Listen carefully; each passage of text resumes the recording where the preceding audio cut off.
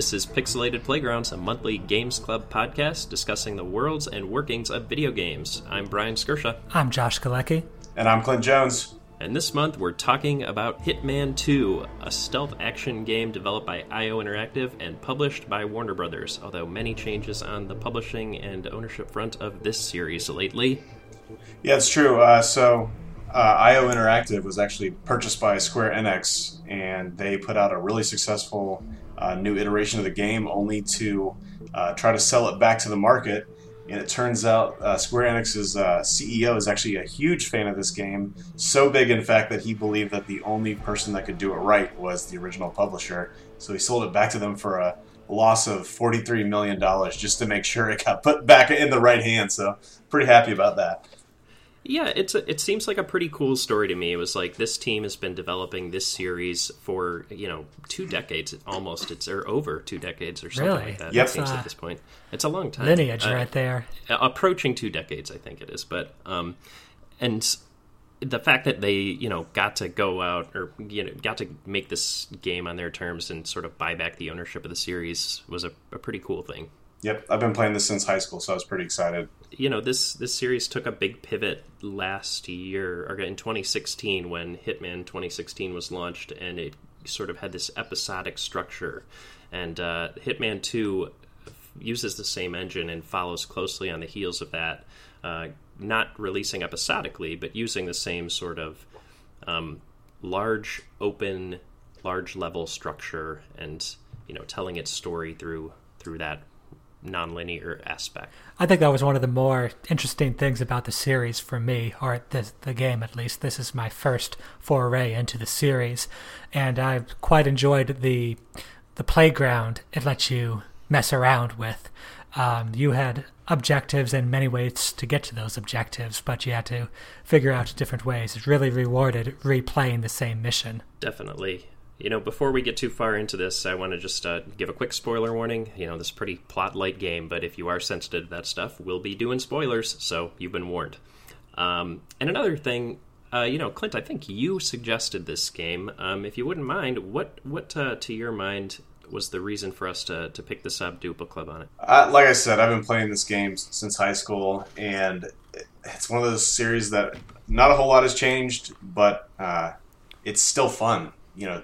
20 years later, I don't know. Yeah, good lord, long time later, it's still really fun, and it has gotten better, and it's modernized itself in a lot of ways. And actually, that episodic content thing I liked a lot, just because of the way it made you play. But this is a game where you don't play it start to finish. You find a level you like, and then you beat the ever-loving shit out of it. You find 50 different ways, 50 cool new ways to do it, basically till you can get to the point where you can go in and leave and hit your target, and they never even knew you were there. It's the coolest feeling. Yeah, to the uninitiated, just from a high level, you play as Agent 47, a very Mr. Clean-looking mofo who has a barcode on the back of his head, and yet somehow is a master of disguise.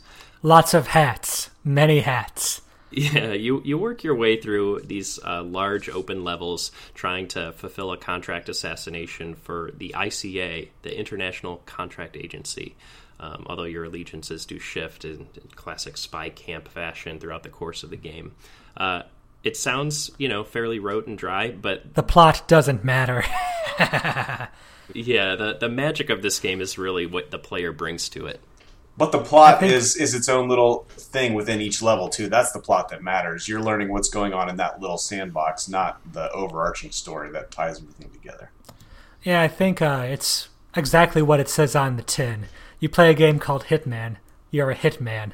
There's not really any more plot you need to know beyond that. Nope. But like Clint said, it was the playing around within each level that I found was the really attractive part of the game to me. Maybe something that was more unique for this game.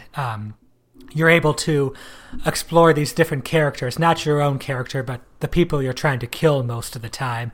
See their storylines, see them as they interact in different areas.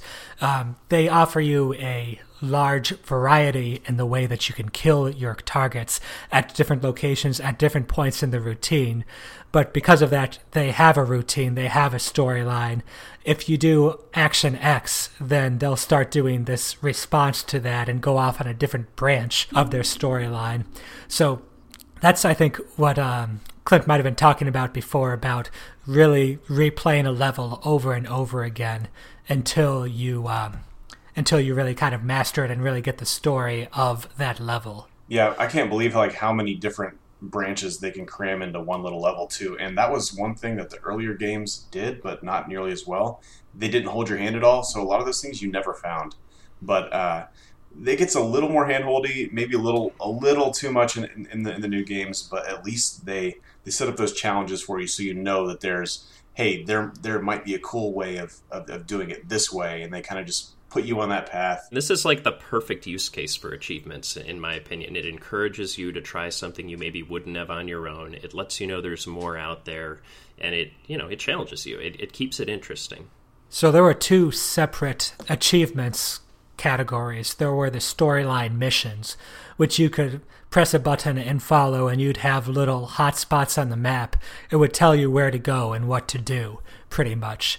But those were only a small part of the different ways you could take out your target. Like you in the first level, for instance, in Miami, you can take out your target, the race car driver, by I don't know, poisoning her IV bag after the race, and that's one of the storytelling missions.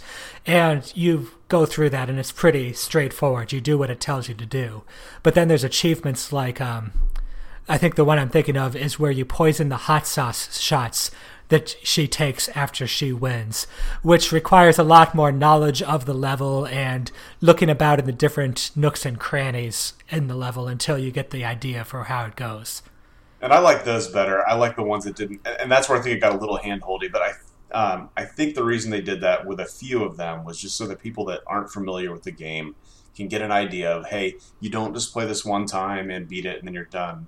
Find new creative ways. Here's a couple cool big storylines that you can follow, but also check out all these little crazy things that if you look a little bit more, you can find. I do believe that every assassination target has at least two storylines, two story missions to follow, which right away you can tell the game's telling you that there are multiple ways to get to this target. Yeah, and the interesting thing is you can choose to completely ignore those as well. Like, there's nothing stopping you from just grabbing a silenced pistol and going up behind a person and taking them out that way, or really, any other variety of ways. Push them off a balcony, put them in a mulcher. There's a million different options, and the world is your oyster in terms of ways to achieve your contract. So this game kind of reminded me of Tacoma, a game we played earlier for the book club, in that both of them sort of involve non-linear storytelling. Tacoma's, if you guys remember playing through that, there was a VCR rewind mechanic, which you could do. You could go back in time and see these recordings of these characters and then go back and follow another character's perspective afterwards and see how it goes. I think it worked really well for Tacoma, but this way is a little different. It's a little less artificial in a way. You're more part of the world as opposed to observing the storyline after it's taken place. I think this game did a very excellent job with that. Totally agree, and it's an interesting comparison in that you're scrubbing back and forth across a timeline and sort of seeing how each of these worlds play out. One note I had taken down here is weaponizing save states to achieve an assassination via Groundhog's Day. Basically, you're just sort of setting up this perfect chain of events that will allow you to kill your contract in an interesting or novel way. And yeah, it's sort of like that scrubbing back and forth on a timeline thing, except it's just using save states. And it's so satisfying when you finally get that perfect kill, too. It is. It's interesting. I mentioned weaponizing save states, but Clint, you played this game on certain levels in Silent Assassin mode, which I think takes away that option, right? Correct. I don't know about Hitman 2 specifically, but like I said, I've been playing this since the original Hitman 2. from like forever ago. I think it's worth just talking about the series and even like Hitman 1 levels since they're packaged into this. You know? Hitman 1 was a little, I mean, they're all wonky, but that's part of what I love about them. Hitman 2 Silent Assassin was probably like the big intro to the series. Then they had Contracts, Blood Money, Absolution, and I think then it was Hitman 1 and 2 that we know now. But yeah, it used to be you wouldn't really get any saves on the higher levels. It would be pretty much you've got to do this all in one shot. And it's not necessarily as long as the levels now. They're probably 20 to 30 minutes. And if you got really good, you could do it in like 10 to 15. But you'd have to do that all in one shot, 0 mistakes. So when you sneak in there, kill the guy quietly, don't get caught, hide the body, and sneak out in your original suit, no weapons, like that's like the best feeling. And that was it's not quite like that anymore, but it's rewarding in different ways. I think some of the more rewarding things in the game now, in Hitman 1 and Hitman 2, the one we're talking about now, is the various reactions that the NPCs have to your antics that you get up to in the game. Like, for instance, your main mode of sort of infiltrating and getting close to your targets is via costumes. And your subterfuge using these costumes requires just a massive suspension of disbelief, because there's no way this guy's ever blending in as like a coconut ball salesman or a flamingo mascot or a 4-star general all in the same level. You can assume these identities. What about the flamingo guy? That was probably like the best outfit from Miami, at least. It is really funny, like how he's a master of disguise, but obviously, you know, honestly, he's like the most easily spottable person you've ever seen. He's gigantic as a completely bald shaven head. It's just so goofy seeing him like, oh yes, Agent 47, master of disguise. And in Miami he's dressed up like Pitbull. Yep. The especially funny things is like the things that your character will say when he assumes these identities. Like when you're as a server, like right after you've poisoned something, you can offer them to guests and say, "I've heard these are to die for." The campiness level is off the charts, and it's hilarious. It's really like a goofy game at its core, and it's so fun. Yep, it knows what it is, and it leans into it. And I think the other thing it does really well, and kind of funnily, is the ragdoll in this game is way over proportion. But they do it in a hilarious way, too. So if you shoot a guy in the head, he might go flying. And while that is kind of dumb, it's also really funny, and it kind of adds to that. Take this game seriously, but not too seriously. Like, still have some fun with it, and I like how they do that. I don't know about you, but my go-to was always the throwing of the wrench. Give me 3 wrenches and I'll conquer the world. The best reaction, though, is, NPCs, if they see you starting to attack them, they'll yell out and be like, "Whoa, hey!" And the best one I heard was like, as a wrench flies towards her face, she yells, "I know karate." It's not gonna help. I haven't heard that one. That's a good one. Yeah, it's just so goofy, but. Yeah, I don't know. In my opinion, like, the amount of different weapons and options you have, to me, speak to that, video game ideal of taking one city block and trying to model it as perfectly as possible. And this game, in my opinion, for some of its levels, really achieved that.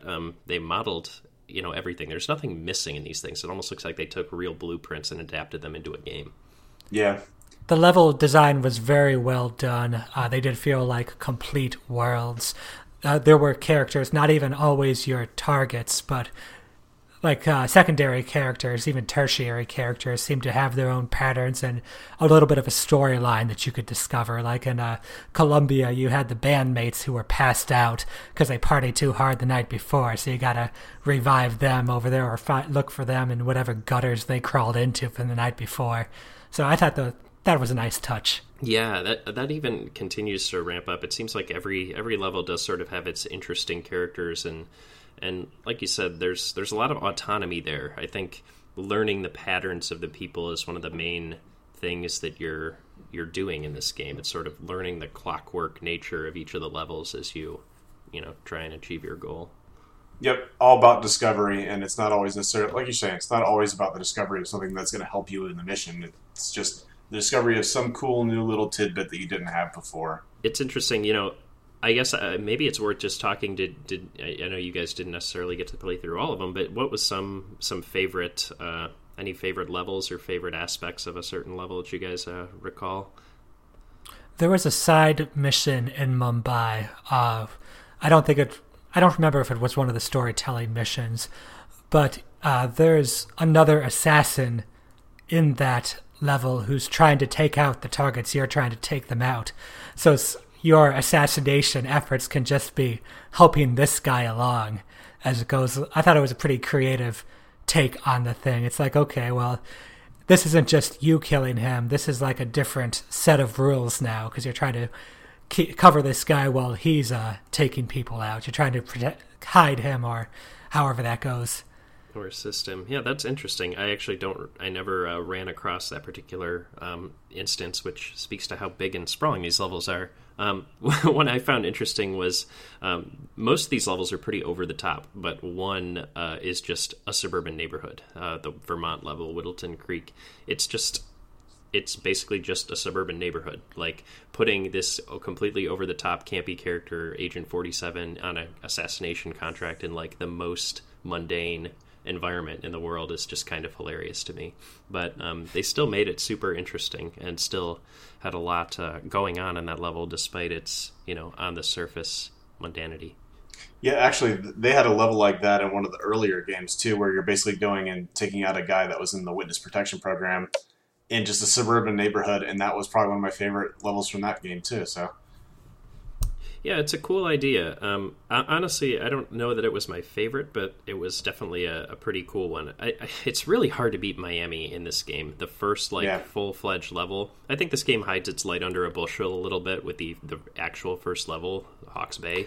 Yeah, it's small. It doesn't have any NPCs. It's just like if you played that level and decided this game wasn't for you, I honestly don't blame you. But go back and try Miami.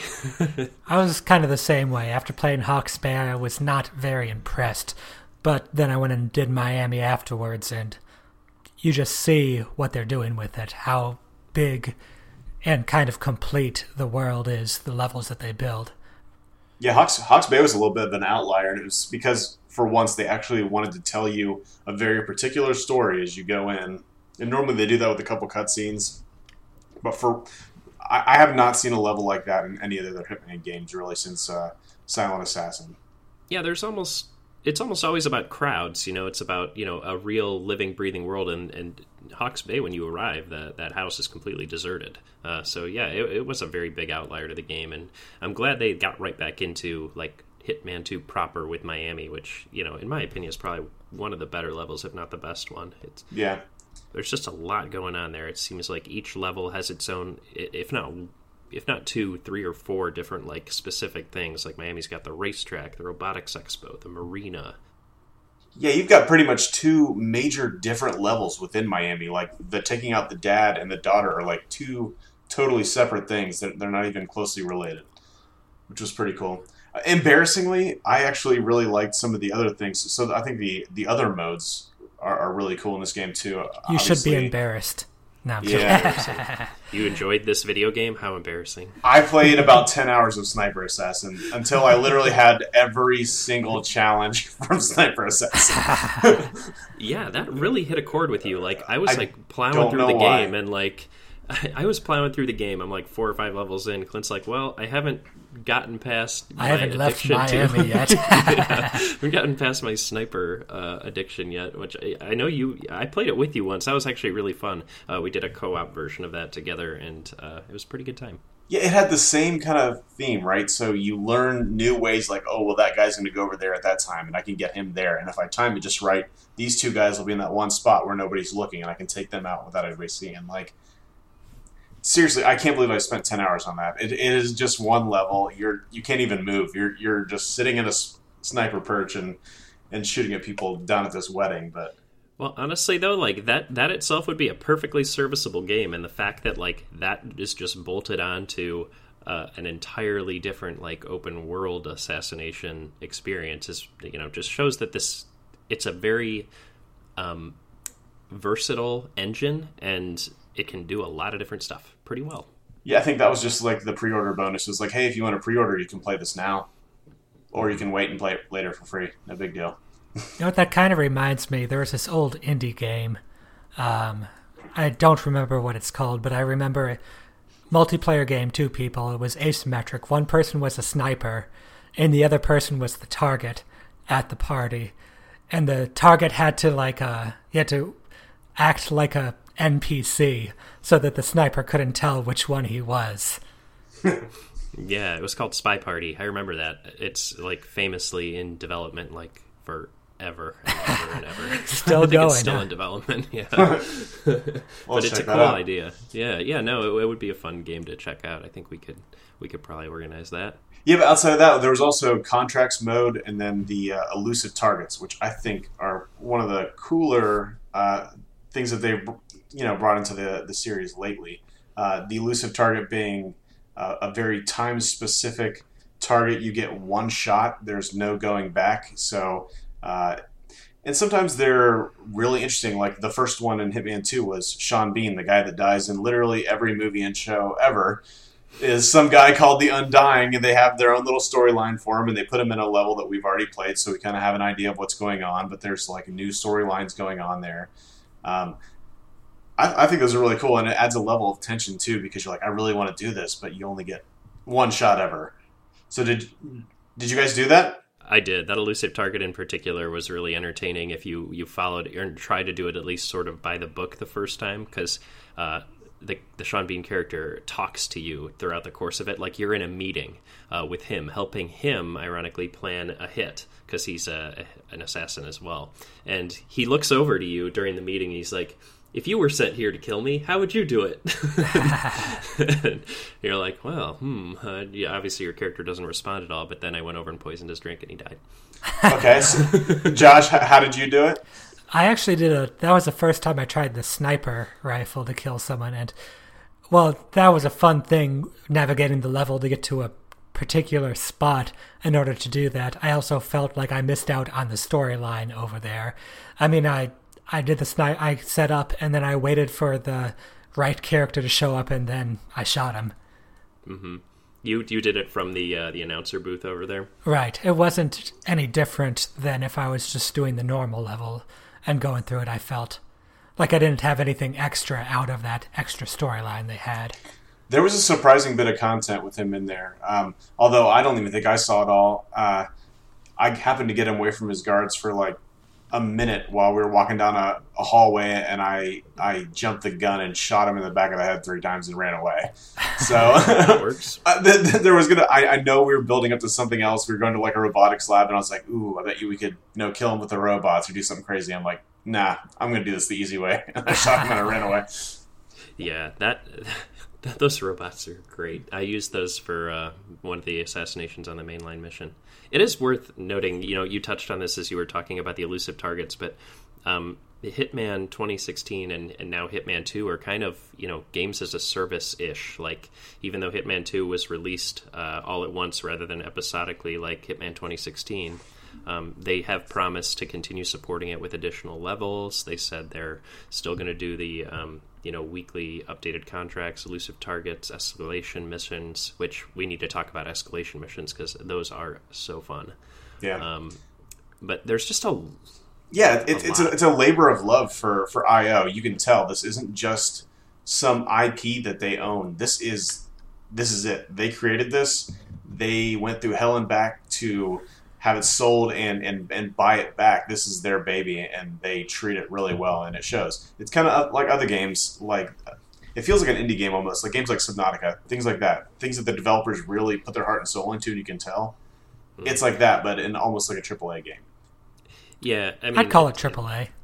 It's definitely AAA. Yeah, I mean, this has some of the highest production values of game that I've played this past year. So I would be hard pressed not to call it that.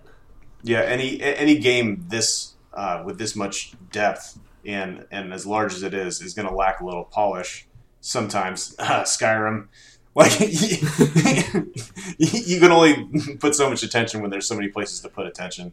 we were talking about all these different modes, and it like I said, I touched on this earlier, but it's such a versatile engine. There's just so many different fun things to do and play within it. And those escalation missions, I want to just touch on how these work because I never think played they're so them. interesting. Yeah, what are they like? I'll lay it out for you. Basically, an escalation mission, like they'll choose a target on one of the levels that you had chosen. So maybe it'll be like the head engineer in the Kronstadt lab in Miami, and they will say, all right, you need to take him out using this weapon and not be seen. So they give you the weapon, or you'll need to locate the weapon, take him out, not be seen. Then they say, all right, you have to do that, but you have to be in this costume. And then so they just keep adding like additional conditions on top of that. So then you got to do it. All right, weapon, costume, and you need to exit via the speedboat or whatever. And there's just like all these escalations that they have, sort of taking on additional constraints to make it's basically like Assassination Horse.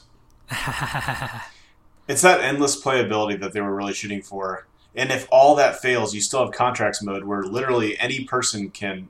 It's basically anyone can make a escalation mission. And basically what you do is you go in and you do it a certain way, and then you say, okay, cool, I did that. That's the contract. Now you guys do it. And you can post those on leaderboards, and every week there's like, here's the top rated 10 contracts for the week, and it just keeps going. Yeah, people get really creative with those too. I remember doing a couple from Hitman 1. I haven't done any from Hitman 2 yet. But the fact that another thing that's worth noting for Hitman 2 is that they brought back and updated all of the levels from Hitman 2016 for this game for a pretty reasonable price. I think it was like $20. And if you were a newcomer to this game and you didn't have all that content previously, like, wow, what a value. That's a pretty good deal. Yeah, and I think another thing that was worth mentioning, we're just past the holidays here in early 2019.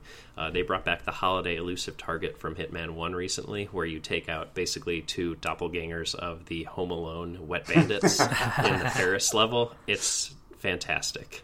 Paris was an awesome level as well from the last one. So if you guys have never played this before, definitely go check out the Paris level. Fashion show is awesome. I think I spent 20 hours on that one alone too. But that elusive target is worth doing because even for that, they add an extra skin over the entire level to make it decorated for the holidays. So even if you're familiar with the level, it's worth seeing just to see the Paris mansion palace thing decorated all up for the holidays. So, Brian, you played Hitman 2016 as well, correct? Mm-hmm. How did you feel? Did you feel it was better as episodic or this all-at-once kind of thing?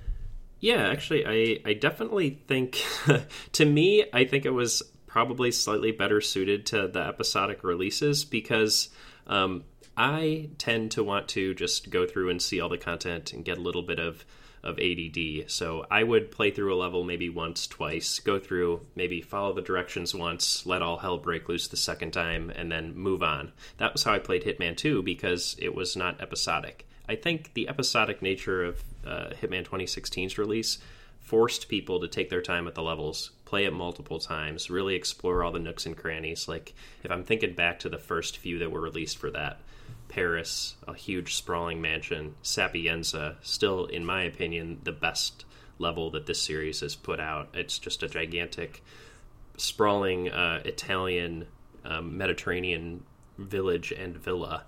On the scale of the biggest levels in Hitman 2. And while I think the content overall in Hitman 2 is probably better, I think Hitman 2016's episodic release sort of made it more anticipatory, at least, like as it was coming out. For me. Sure. Yeah, I kind of agree. Now, I do like that they give it to you all up front, but definitely agree with, like, when Paris came out. I was super excited. I'm like, yes, new level. Spent a long time. I got to level 20. And in that one, then Sapienza came out, did the same thing. But again, when you get Hitman 2 and you get it all at once, you're much less likely to explore everything to the depths that you can because, well, there's 6 other levels stacked right behind this one. Yeah, it's true. Like, I get ADD with stuff like that. And while all of those levels do warrant the, 20 plus playthroughs that you're probably going to end up doing on them if you want to get all the challenges. most players won't do it. Yeah, I hope they go back to the previous model personally. Well, yeah, I guess it's a little late, and honestly, I'm not sure if we're going to see another one of these because, as I understand it, Hitman 2 didn't do particularly great, unfortunately. They've had these before. It'll be back, promise. These go away. Well, these go back and forth. They have a big hit. They have one that doesn't land quite right, and it comes right back. This is their main thing. This is it. Bread and butter. Yeah. I hope you're right because it's an interesting formula. No one else is doing anything like this in terms of like a stealth sort of heist / action game with assassinations and at this scale. It's something special, and I hope they keep getting to do it. Well, one of the things I think that was very good about this game is when I first picked up this game and found out, oh, it's called Hitman. I'm going to be a hitman. Okay. I almost pictured more of like a kind of like a Metal Gear Solid stealth type of game where it would be much more linear in how it goes. And one of the most interesting things about this game was that it was, you go to a level and you have to do this investigation type of thing. You have to get to know the level. You have to get to know the characters. You have to put in this work to kind of understand how the clock tick-tocks its way through the game.